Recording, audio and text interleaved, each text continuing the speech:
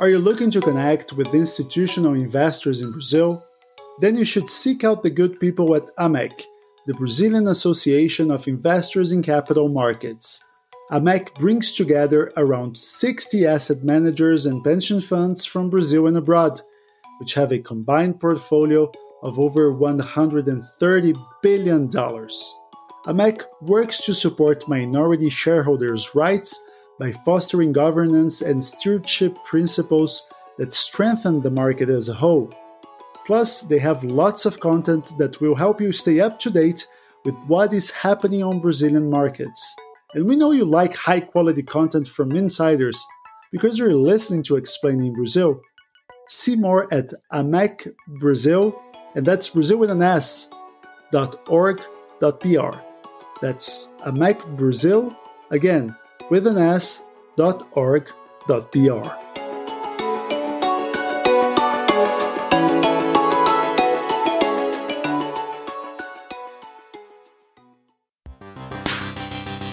When you need something, what's the first thing you do? You Google it, right? And tell me, when was the last time you went as far as page number 3? Probably never. So why would you let your company's website be hidden in that internet wasteland?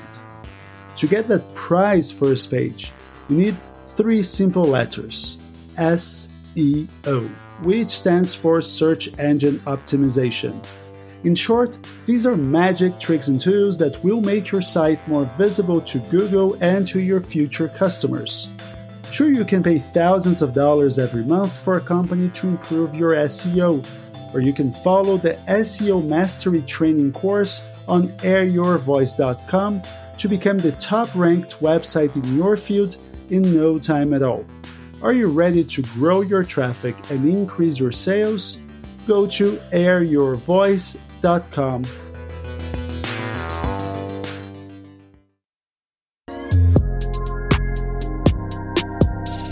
The Brazilian Institute of Geography and Statistics has just published Brazil's second quarter GDP numbers, and the results were slightly worse than anticipated, and the bar was already set very low to begin with. Brazil's economy shrank by an eye-watering 9.7% as a direct result of strict quarantine measures enforced in late March and April. It was the worst quarterly result ever recorded since 1996, when the current methodology was implemented. Still, there are some silver linings to take away from the results, and we will explain why things could have been much worse, and how Brazil can recover. My name is Ewan Marshall, standing in for the Brazilian Report's Editor-in-Chief Gustavo Ribeiro, and this is the Explaining Brazil podcast.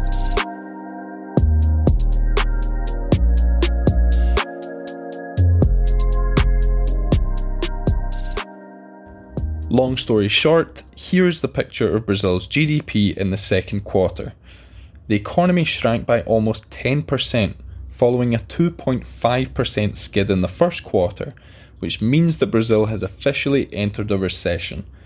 Now, there were some particularly worrying findings, such as a deep drop in family consumption, which is one of the main drivers of the economy, and on our website, Brazilian.report, we have a full breakdown of the figures. But as bad as the results were, they weren't exactly far from what we had already expected, and some economists even saw reason for optimism within the numbers. The thinking is that the second quarter was rock bottom for Brazil, and that the trend is for things to improve from now on. But these experts condition this to the approval of structural reforms to reduce public spending, simplify regulations, and improve the business environment. And to discuss that, we welcome Rodrigo Zambon, who is the Managing Director of the TMF Group in Brazil. Rodrigo, your company has a ranking of the most complex countries to do business in, and Brazil ranks second, only behind Indonesia. Why so bad? The way we measure it, we measure just the tax environment, if you will, how easy, how difficult it is for one company to perform, report, and collect taxes directly, indirectly.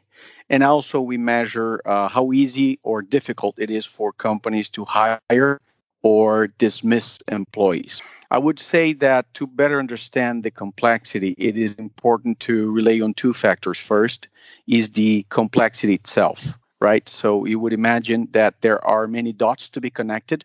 So it requires a company to spend a lot of time interpreting different legislations, variations to legislation, so they can properly report out, collect taxes as required. The second one is that Brazil is also not only complex, but also expensive from the tax perspective. So there is a general understanding that,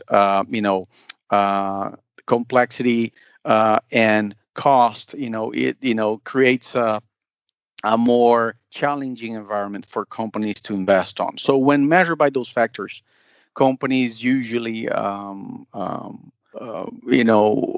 a little more, say, skeptical about means to execute in Brazil.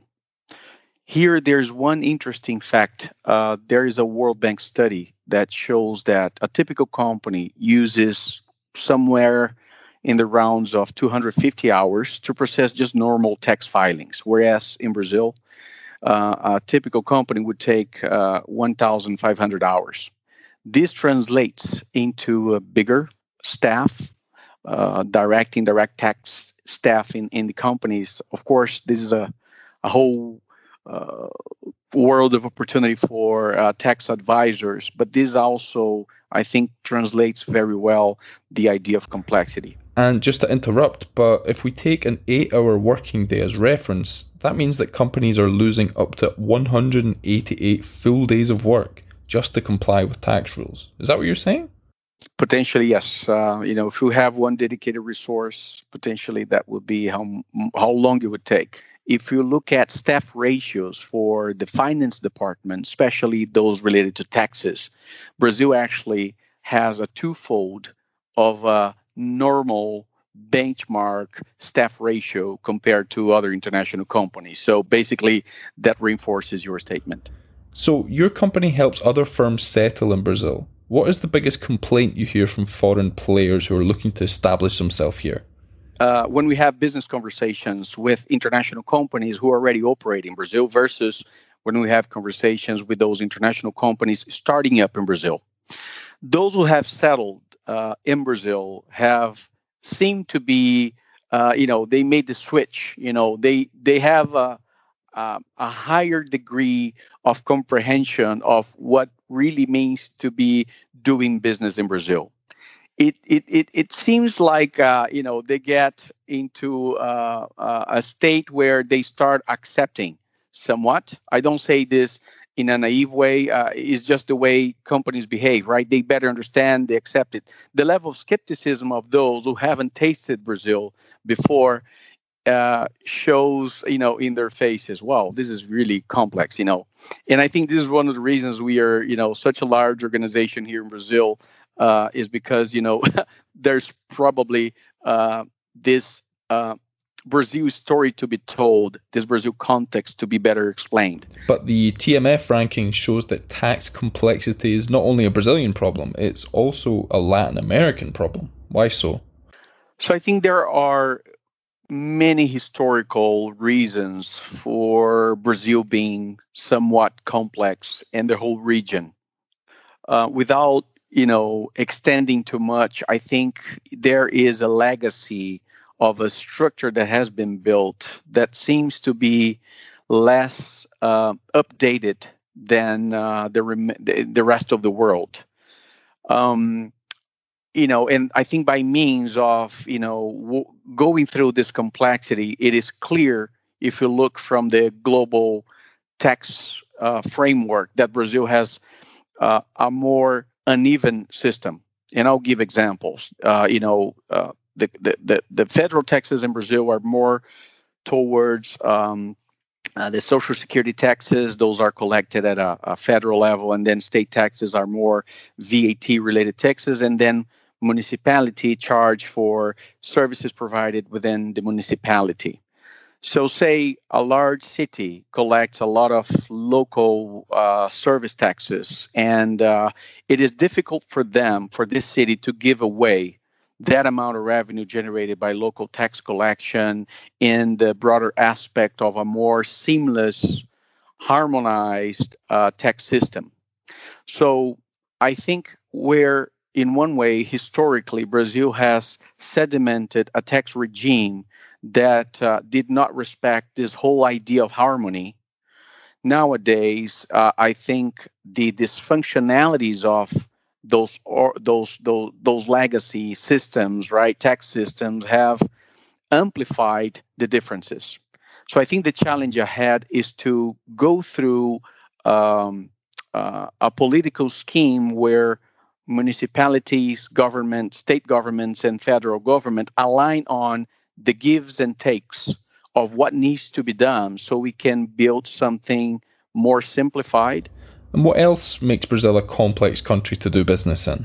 For investors willing to, and companies willing to initiate operations in a country, volatility, political stability, having the right set of expectations with regulators plays a big role in decision making towards investments. Brazil, I think, represents still more volatile environment than average. And I think this also indirectly reflects the way companies look or it reflects on companies' perspectives into the way they frame investments in Brazil. Now, we all know about the need for tax reform. The matter in Brazil seems to be choosing which reform to go with, right? There are several proposals in Congress at the minute. One of them was created by a group led by economist Bernard Appy, and we have already explained that in a previous episode of the podcast.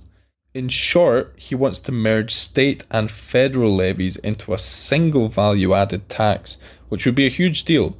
But Economy Minister Paulo Guedes recently presented a more modest proposal which would merge only federal social security taxes into a single tax. Which do you think is the best way moving forward? We believe that a gradual approach has a higher chance to go through. And in this gradual approach, I think some of the PIS/COFINS, IPI, ICMS taxes will get condensed into what they call the IBS, which is Imposto sobre Bens e Serviços, in a more unified manner. And then gradually there will be probably a construction on how they will address the municipality taxes. The latest news show that governments are somewhat willing to give away on ICMS, provided that there are some compensation schemes to be negotiated by the government, whereas municipalities are still reluctant to give away on ISS or ESS. So that's going to be somewhat interesting. So probably not enough, but on the right direction. And I personally believe there should be a gradual approach given the lots of gives and takes and the historical legacy that we have at hand to address. But the economy minister's proposal to create a single 12% levy has infuriated service providers, which are the backbone of the Brazilian economy.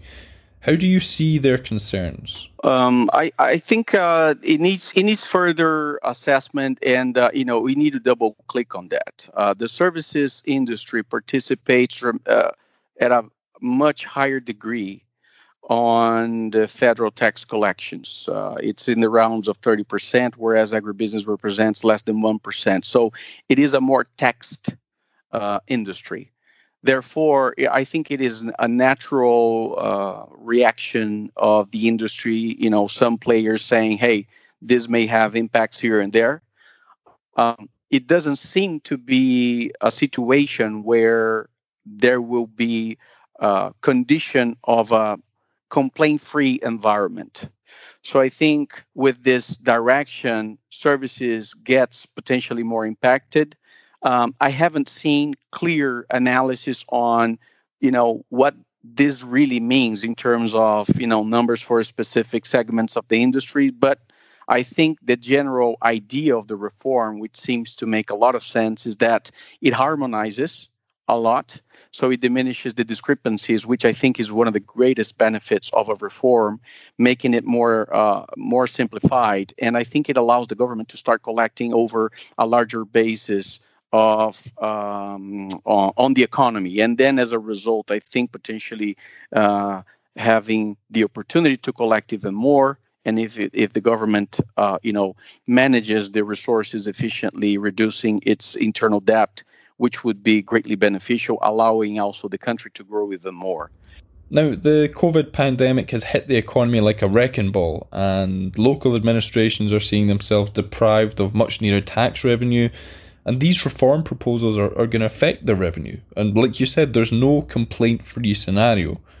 In your opinion, is there a climate for reform? I think it's fair to say there will never be a perfect climate. But yeah, I agree with you. It's a fair statement that the COVID scenario, I think, brings more clouds to the sky.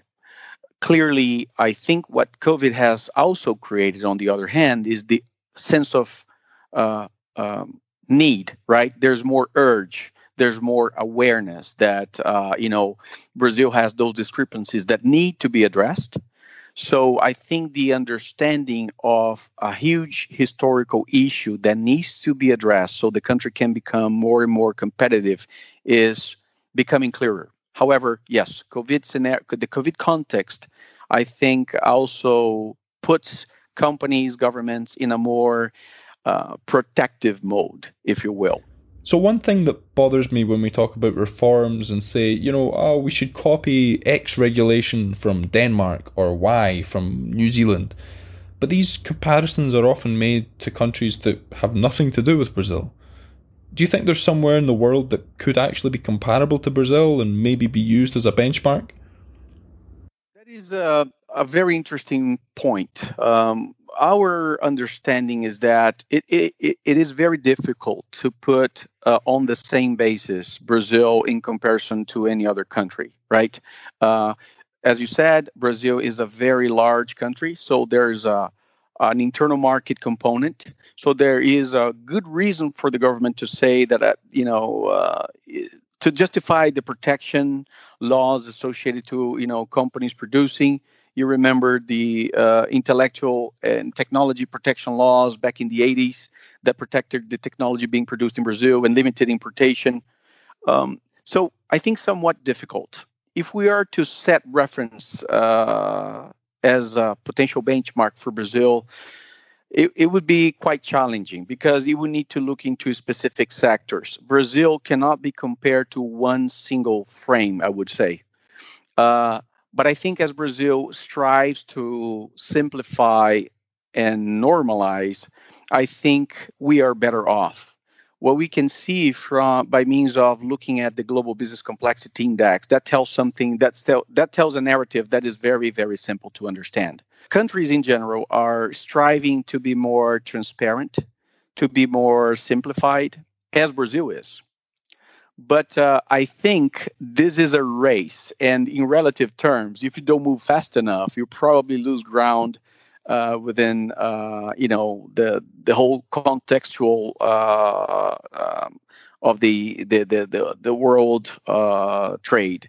And I think Brazil is fighting for its space with the tools it has, and so I think our enemy in our reference need to be our own, from my perspective. I think Brazil, we see every day investors with a huge appetite to invest in Brazil, to get into Brazil because of the size of the market.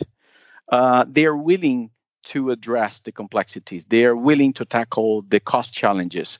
So I think the more stabilized, less volatile we become, there's a huge elasticity. A small improvement in Brazil, my perception is that it brings a more than proportional trend wave, if you will, of investment of money into the production chains of the economy. So I think Brazil needs to continue to look outside for what are the good references. I think Europe has some good examples in to be set, especially in the cross-country trade.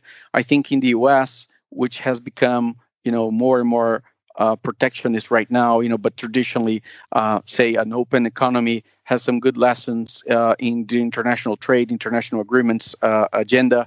So I think Brazil has lots of things to explore. And I think if we look intelligently and drive a consistent agenda driven by the right principles, we're going to be in a much better place. Rodrigo, thank you very much. If you like Explaining Brazil, please rate us with 5 stars. That will help more people find out about this show. Or you can sign up to the Brazilian Report, which is the journalistic engine behind this podcast. We offer a 7-day free trial, no strings attached, which gives you access to the site for a week without the need to insert any credit card details whatsoever. I'm Ewan Marshall, and thanks for listening.